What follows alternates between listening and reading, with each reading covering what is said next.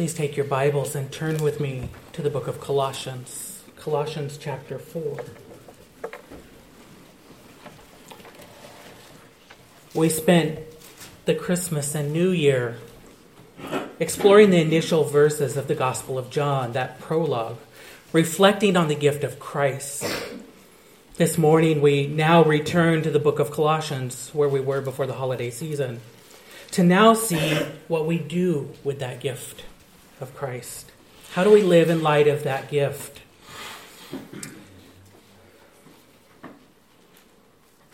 I want to invite you then to take your Bibles, and if you're not already there, turn to Colossians 4. And I want to bring to you a message that I've titled The Believer's Testimony Towards Unbelievers. And please stand for the reading of God's Word. For the sake of time, and I can tell you even by now we're going to go over, I'm going to read just 5 verses, beginning in verse 2 of chapter 4. Colossians chapter 4, verse 2. Continue steadfastly in prayer, being watchful in it with thanksgiving. At the same time, pray also for us, that God may open to us a door for the word, to declare the mystery of Christ, on account of which I am in prison, that I may make it clear, which is how I ought to speak. Walk in wisdom toward outsiders, making the best use of the time. Let your speech always be gracious, seasoned with salt, so that you may know how you ought to answer each person. You may be seated.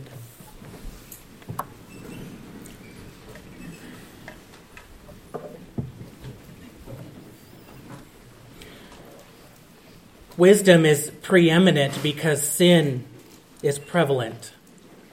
Or to say that another way, because sin is extensive, wisdom is essential. As Paul would describe it, we live in days that are evil, in a world that tolerates evil, in a world in which evil is accepted, and even in a world that perpetuates evil. To live where wickedness is the disposition of the culture, wisdom must be the disposition of the Christian. The history of the early church is that history really did not look kindly upon the early church. Those who chose to follow Christ were slandered and scandalized. Against the Christians, there were 3 primary accusations, 3 primary charges. Christians of the early church first faced accusations of atheism. That's slightly ironic, since atheism is not believing in God at all. Today, it is associated with someone who does not identify specifically as a follower of Christ. But in the 1st and 2nd centuries, being an atheist was a charge against Christians because the God they worshipped was not visible. They had no image of their God. And so it stood to reason for them that if he was invisible, he was unknown and he could not be seen. And so he must be non-existent. And so they were charged with atheism. Christians of the early church were also charged with being unpatriotic. It was an era in which the emperor reigned, and at least periodically, incense were burned as a way to honor and worship that emperor. Christians, of course, refused to do this because that would be worshiping something other than God himself. And so they were considered unpatriotic. And finally, Christians in the early church faced accusations of being immoral. They met behind closed doors, and in this era, or at least in that era, behind closed doors is where activities of immorality took place. They were hidden from public view, and so what could be taking place except something that was immoral? And so the reasoning concluded that Christians must be immoral also. Of course, none of these is true, or at least they shouldn't have been true. To counteract the gossip and the indictments, those that were part of the early church could have responded in any number of ways. They could have responded with a defense of their practices, engaging in today what we call a publicity campaign to elevate their perception amongst outsiders. They could have responded with declarations of their own against those who were not Christians. They could have waged war by sparring with those, making accusations against them. They could also have responded in hostility, simply just creating conflict with those who disagreed with them as a way to defend their own honor. The question would be, though, would such a response be more helpful or harmful? Would it be wise to respond to these accusations in any one of those manners? At stake is not merely the reputation of a Christian. At stake is the reputation of Christ. And I would stand here today and tell you that a Christian's relationship with unbelievers must be determined by a Christian's relationship with the gospel. Or to be more precise, a Christian's relationship with unbelievers is determined by a Christian's relationship with the Christ of the gospel. If we believe the gospel, we interact with unbelievers in a way that is consistent with the character of the gospel, and in a way that is consistent with the character of the Christ of the gospel. Had the followers of the early church responded in any of those ways, they would have damaged their own credibility. They would have damaged the credibility of the gospel, and ultimately they would have damaged the credibility of Christ. The Christian life is one defined by testimony. When we were last in Colossians before the Christmas season, we looked upon the words of Paul in Colossians 4:2 that we read this morning. And what we see there is a believer's testimony of prayer. The testimony of those who follow Christ is to continually rely upon Christ by continually praying. After alerting the Colossians to pray in verse 2, verse 3 then shows us that Paul himself requests prayer. But his prayer is more specific. He asked the Colossians to pray for him that he may have opportunities to proclaim the gospel. And this serves as an example of a believer's testimony of proclamation. And that brings about verse 5, a believer's testimony towards outsiders. If believers are to have a productive testimony of proclamation, they must have a positive testimony towards those they are proclaiming to. And so that's where we get this rule in. In a world where sin is prevalent, wisdom must be preeminent. Like those in the early church, the character of a believer's relationship with unbelievers must be defined by biblical wisdom. In this one little verse, Paul explains that further, stipulating that believers are to walk wisely before outsiders, making the most of their time with outsiders by making the most of the Lord during that time. And so as we look at our text, I want you to note first the principal requirement. The fundamental point of this verse is to walk in wisdom. That's the very first part, walk in wisdom. That is to adopt wisdom as a style of life. Because sin is extensive, wisdom is essential. We live in a fallen world, and we ourselves, even if we've been converted, still wrestle with this sin on an ongoing basis, the same sin that is influencing the world. Matthew chapter 10. Jesus sends out the 12 disciples and he urges them to preach, repent, for the kingdom of heaven is at hand. But he doesn't send them out without first warning them in verse 16. Behold, I am sending you out as sheep in the midst of wolves.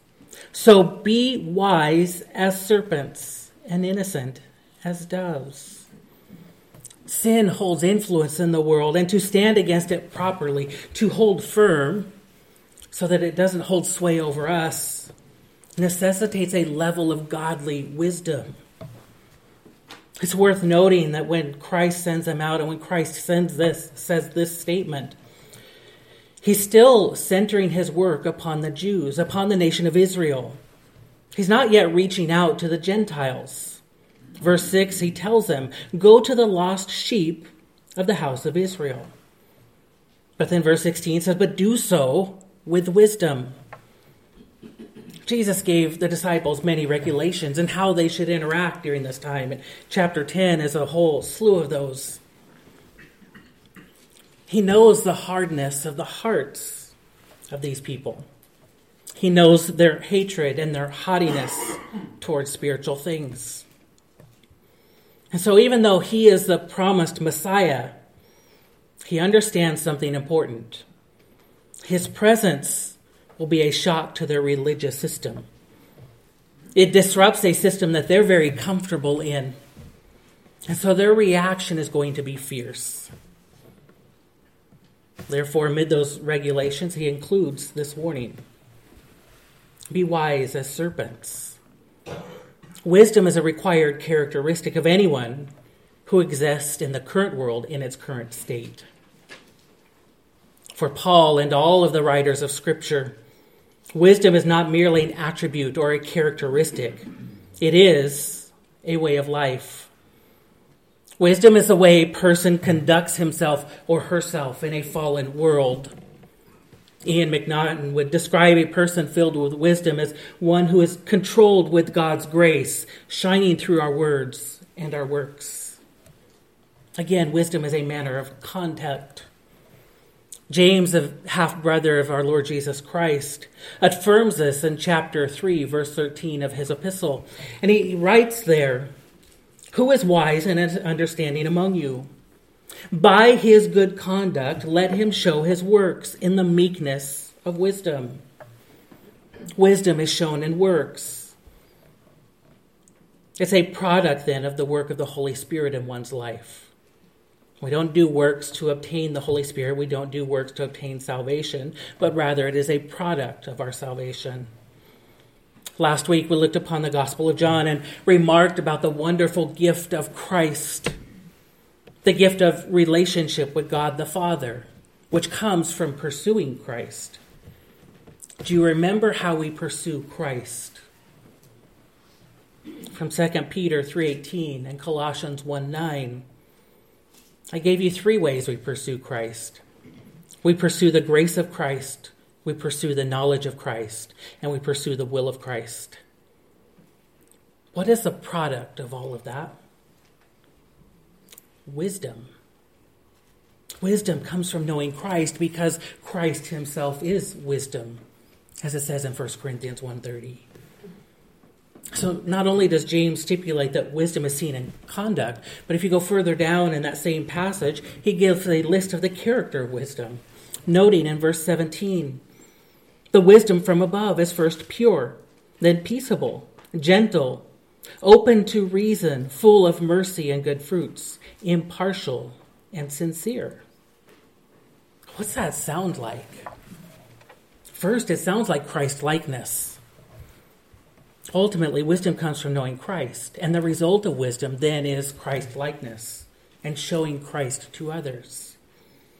But it also comes very, very close to the fruit of the Spirit in the book of Galatians. That should be no surprise. Wisdom is the manner of our walk. It comes from the condition of our heart then, and the condition of our heart is determined by our relationship with the Holy Spirit. And so wisdom is a product of walking with the Spirit. In his work, Spiritual Leadership, J. Oswald Sanders says rightly, if knowledge comes by study, wisdom comes by Holy Spirit filling. Paul's instructions to the Romans include this in chapter 16, verse 19. For your obedience is known to all, so that I rejoice over you. But I want you to be wise as to what is good, and innocent as to what is evil. Let me say that last part again. I want you to be wise as to what is evil, is good, and innocent as to what is evil. Think about the significance of what Paul is saying there. It goes without saying that the Lord himself is good. If we don't believe that about God, how could we ever trust him? And so if he was not good, he would not be God. So when it says here, I want you to be wise as to what is good, we could say be wise towards the way of the Lord. But what does it mean to be innocent to evil? Throughout his letter, all of his letters, Paul calls many things evil. Satan and other demons are called evil, which would make sense because they lack good. And that is evil, the absence of goodness. But they're also opposed to God. And anything opposed to God is going to be evil. Paul also calls this era, this world, evil. And so when we look at Romans 16:19 here, what we see is it's wise to pursue God, but also be ignorant or innocent of the ways of the world, because that's where evil is. We live in days that are evil, in a world that magnifies evil. And again, the presence of evil makes wisdom paramount.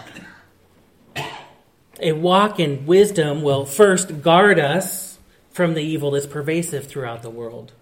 At the same time, that wisdom will guide us in our interactions with others who also live in an evil world. We cannot assume that all is well.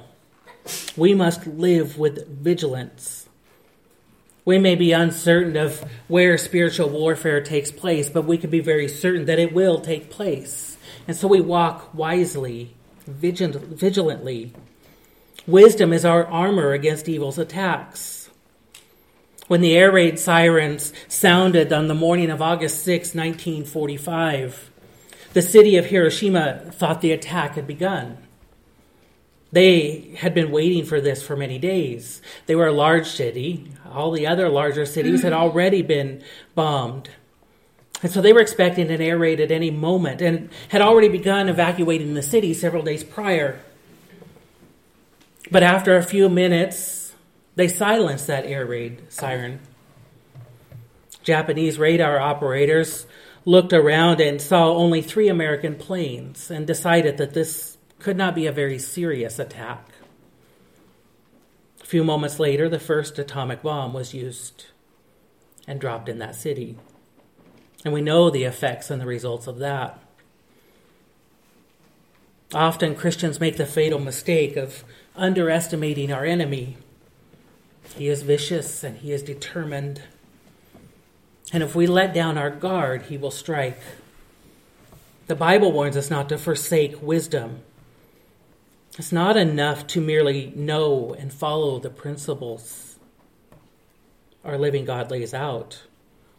We must continue to live in them to be kept safe.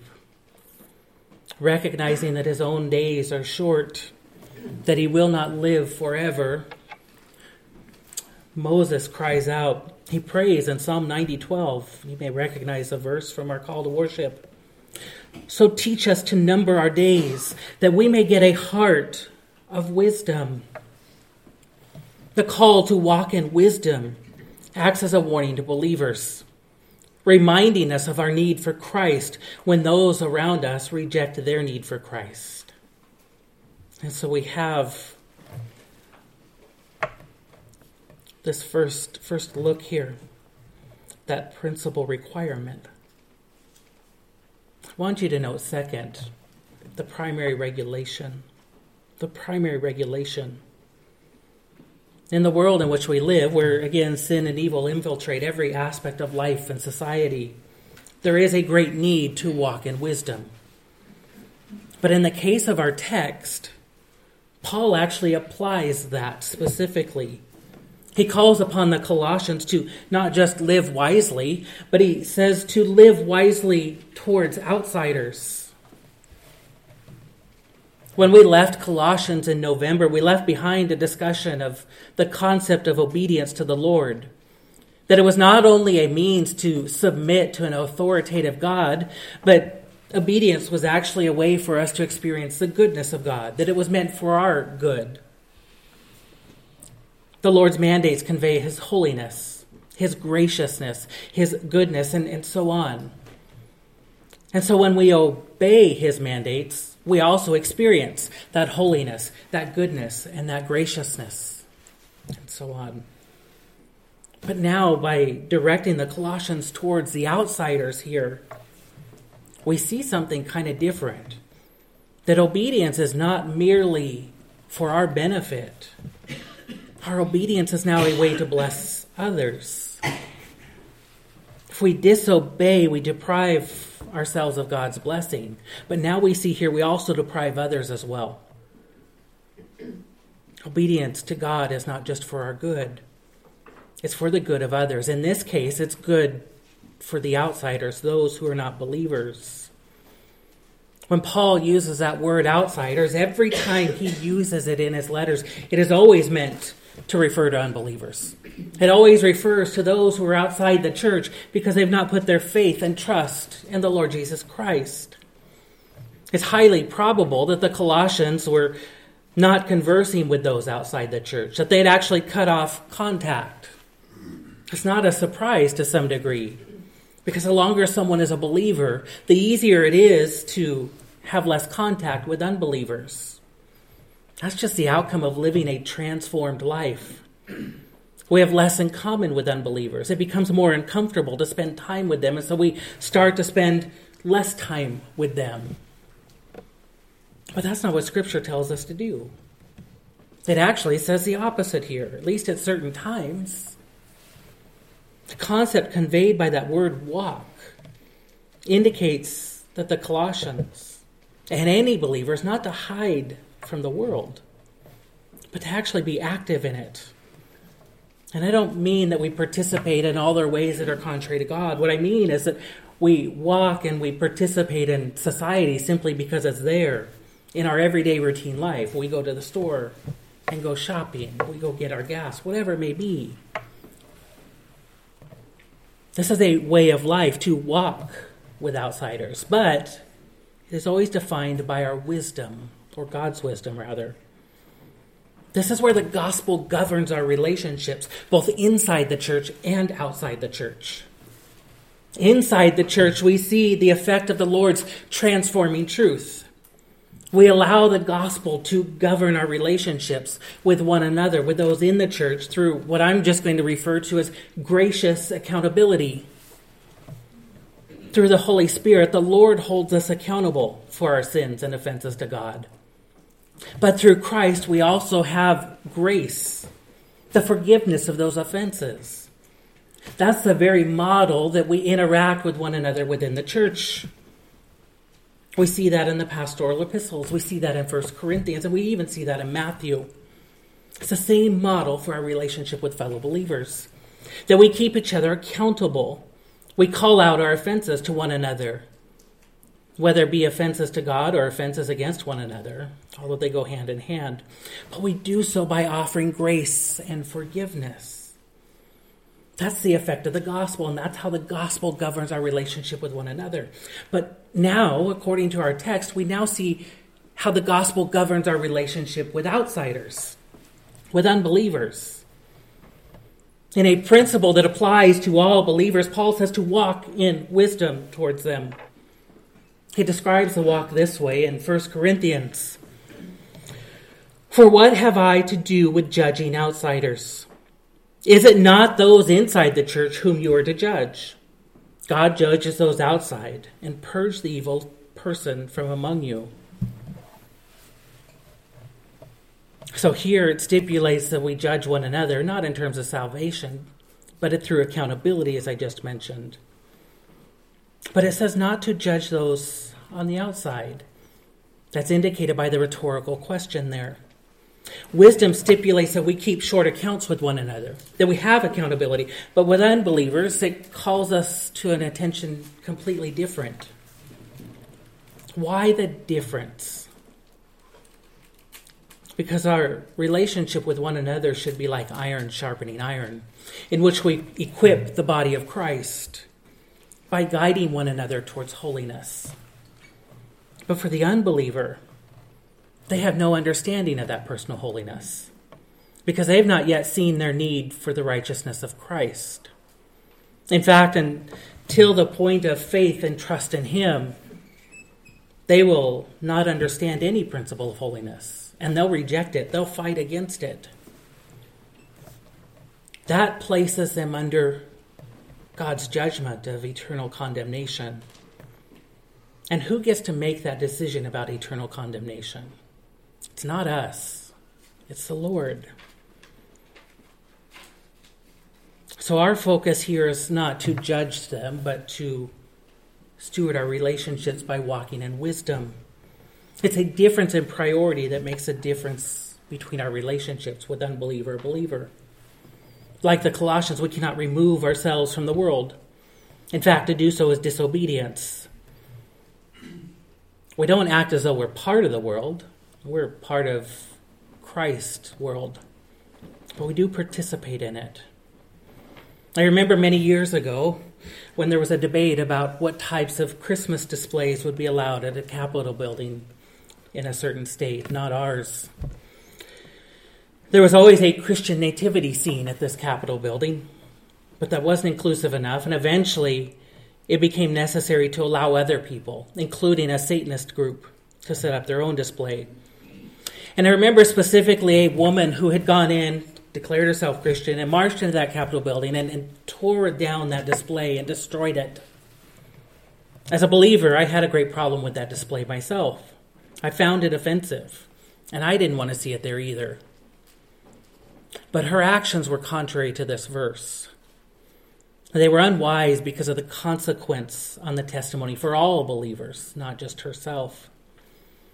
And what ended up happening is that because this became a public event, it created this barrier, a widespread effect on all believers' ability to share the gospel because of how that event was viewed.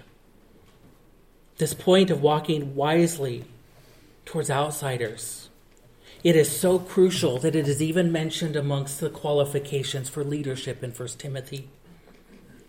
What a person's reputation is or isn't before outsiders can qualify or disqualify a person for leadership inside the church. That's how serious the Lord takes this principle. And so it would seem that it would be just as serious for us. Why is this so important? Why does it even matter? First, I would tell you, because it preserves the Lord's glory. When we use language that is inconsistent with the Lord's holiness, or believe in a way that is contrary to the Lord's character, we obscure his glory.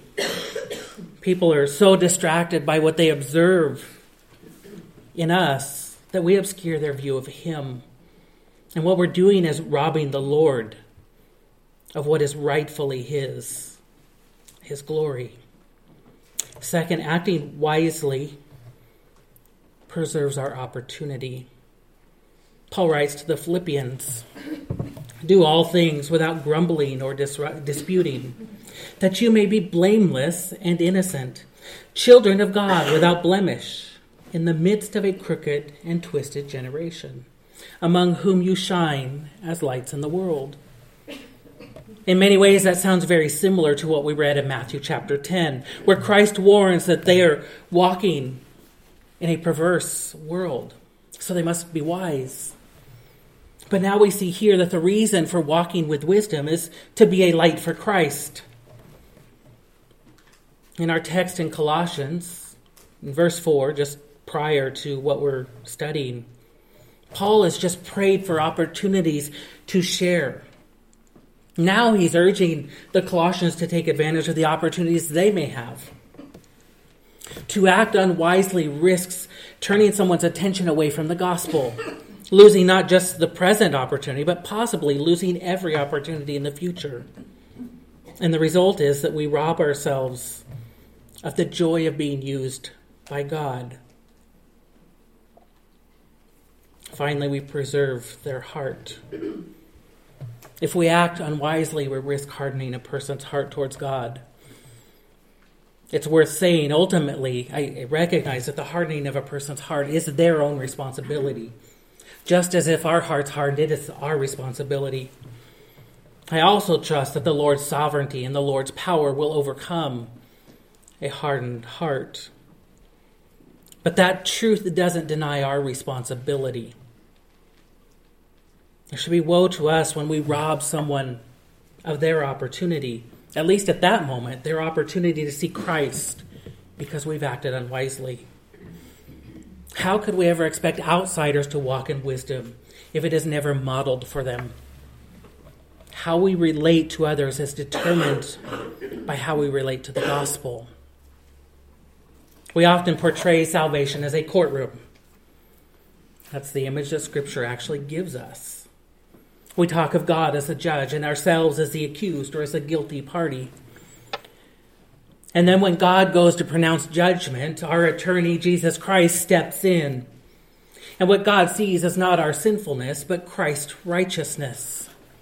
And so God declares us not guilty. It's really a wonderful picture. Amen. When God looks at us, he sees Christ. And let me ask you this. When unbelievers look at us, do they see Christ? The primary regulation is to walk in wisdom towards outsiders so that they may see Christ. And so we have this principal requirement to walk wisely. We have the primary regulation, which modifies that requirement, telling us to not just walk wisely or walk in wisdom, but to do so towards outsiders. And I want you to note, finally, the predominant rule. The predominant rule. The predominant rule is found in the latter part of the verse, saying just this: make the most of the time with outsiders. Already we've seen the connection between time and wisdom from Psalm 90:12 when Moses prays, "So teach us to number our days, that we may get a heart of wisdom." Notice the precision with which Moses prays there. He doesn't ask for a heart of knowledge. He asks for a heart of wisdom. The two are very different. Because wisdom is knowledge applied, a person can have plenty of knowledge but never have any wisdom. But a person cannot have wisdom without having knowledge first. Moses' pursuit is intentional here. The one who understands that his days are limited is more likely to pursue wisdom and pursue wise living. What's the saying, that they eat, drink, and be merry, or something like that? Such a saying like that is misleading, because it suggests that happiness is tied to a carefree life and a carefree attitude, when the reality is that often it leads to more misery. But it also suggests that wisdom, and in wisdom there's drudgery, that to be wise is somber and without joy. That mindset misses something, though. In wisdom, there is greater joy because there is great satisfaction in Christ, because he is wisdom. Moses' prayer makes the connection that when we realize the shortness of days that the Lord has given us, we will pursue the wisdom of the Lord. We look for ways to grow into it. And then wisdom, it leads us to willingly prioritize. Not to separate just the good use of time from the bad use, but to separate the best use of time from just the good use. The concept here is to make the most of the time, to redeem the time, as some would point out. If you have your Bibles, I ask you to turn with me to the book of Joel. The book of Joel. If you're using a Pew Bible, that would be on page 712, if that makes it easier.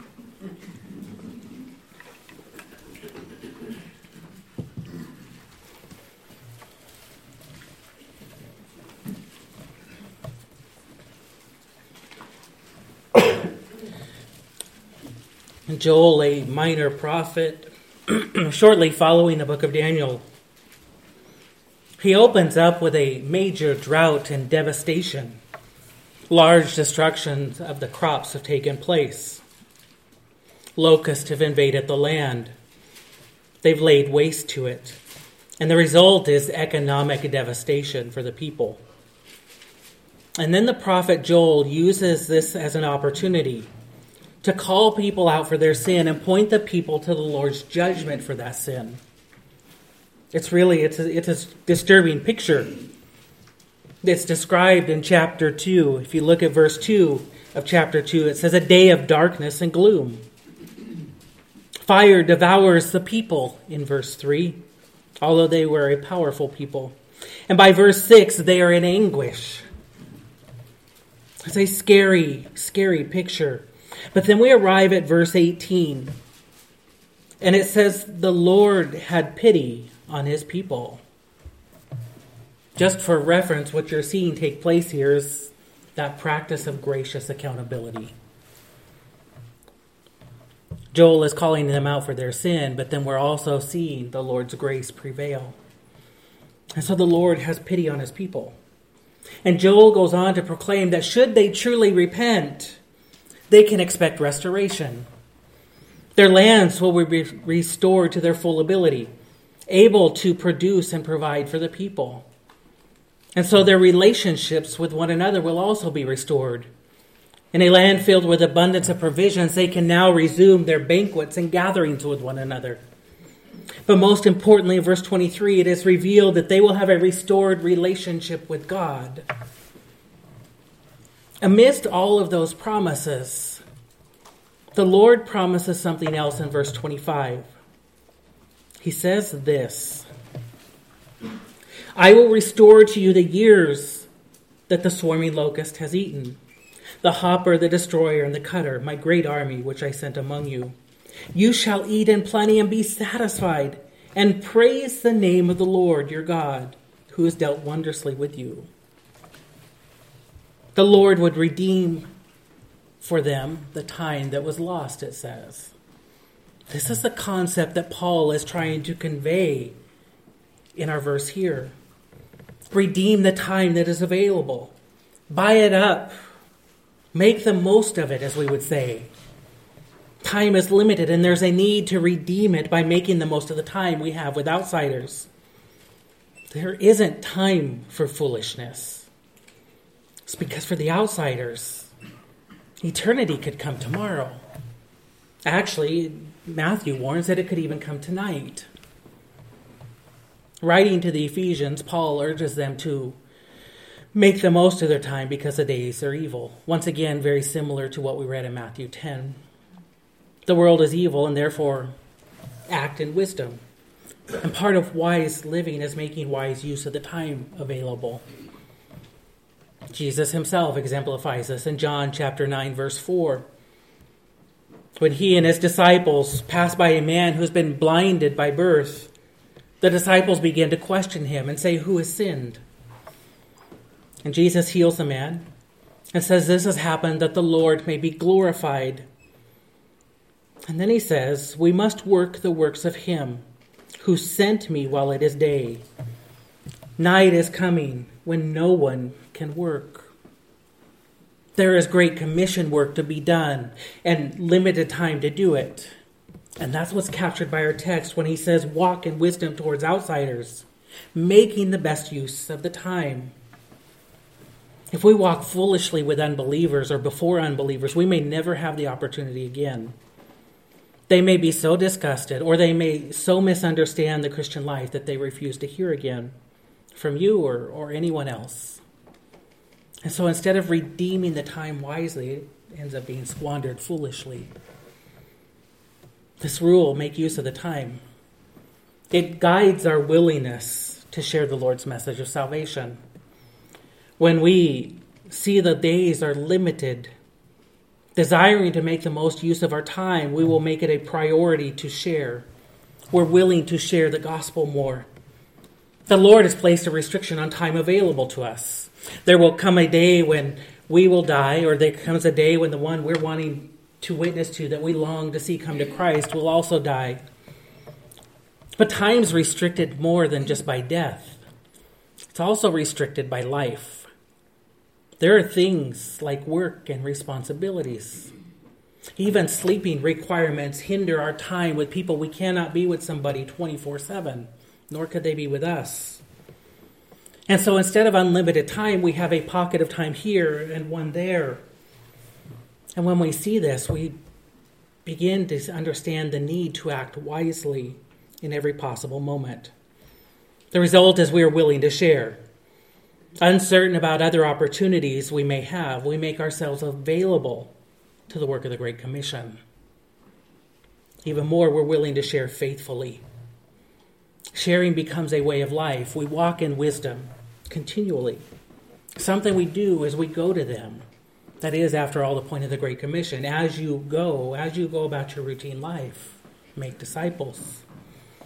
We're also willing to share more quickly. We will not delay. We will not save it for another day. We do it now because there's no guarantees. We're willing to share more fully. Who knows when we will have another opportunity, if at all. And so we make full use of the time by making the full presentation of the Lord's truth. And finally, we're willing to share more accurately. I don't have time to go back and correct ourselves when we share wrongly or unclearly. And so we seek to be precise with our words. Paul exhorts Timothy to be ready at any given moment to share the word. We just talked about this on Wednesday night, but in different terms. We talked about the need to be watchful and alert to the circumstances of people that demand our attention with the gospel. This is the predominant rule to make the most use of our time. And how do we do that? We make the most of our time with outsiders when we make the most of the Lord during our time with outsiders. I know a young woman whose only sibling was a sister. Though walking with the Lord herself for many years, her sister was not. I could not tell you whether or not they grew up in a believing home. But I know the two sisters had at least very different lifestyles, one with Christ and the other without. They did remain close. And whenever there was a problem, the believing sister was the first to respond. In fact, she was often the only one to respond because everybody else had parted ways with her. They were tired of being used. And truthfully, she was just as frustrated with them, especially those who professed to be Christians, the ones she felt abandoned her. But the believing sister always continued a relationship. And one day the two sisters sat over coffee, and the unbelieving one shared of her ongoing trials and struggles and problems and issues, the same ones that were always going on. And the believing one remained silent, offered support as she could. But seeing the time, she decided she needed to go. But as she was leaving, for once, she was convicted that the only solution to her sister's problems were not a change in situation, but a change in status. Her circumstances weren't going to make the difference. Christ was going to make the difference. So she went back, and for the first time, fully and clearly shared a message of truth, hope, and salvation.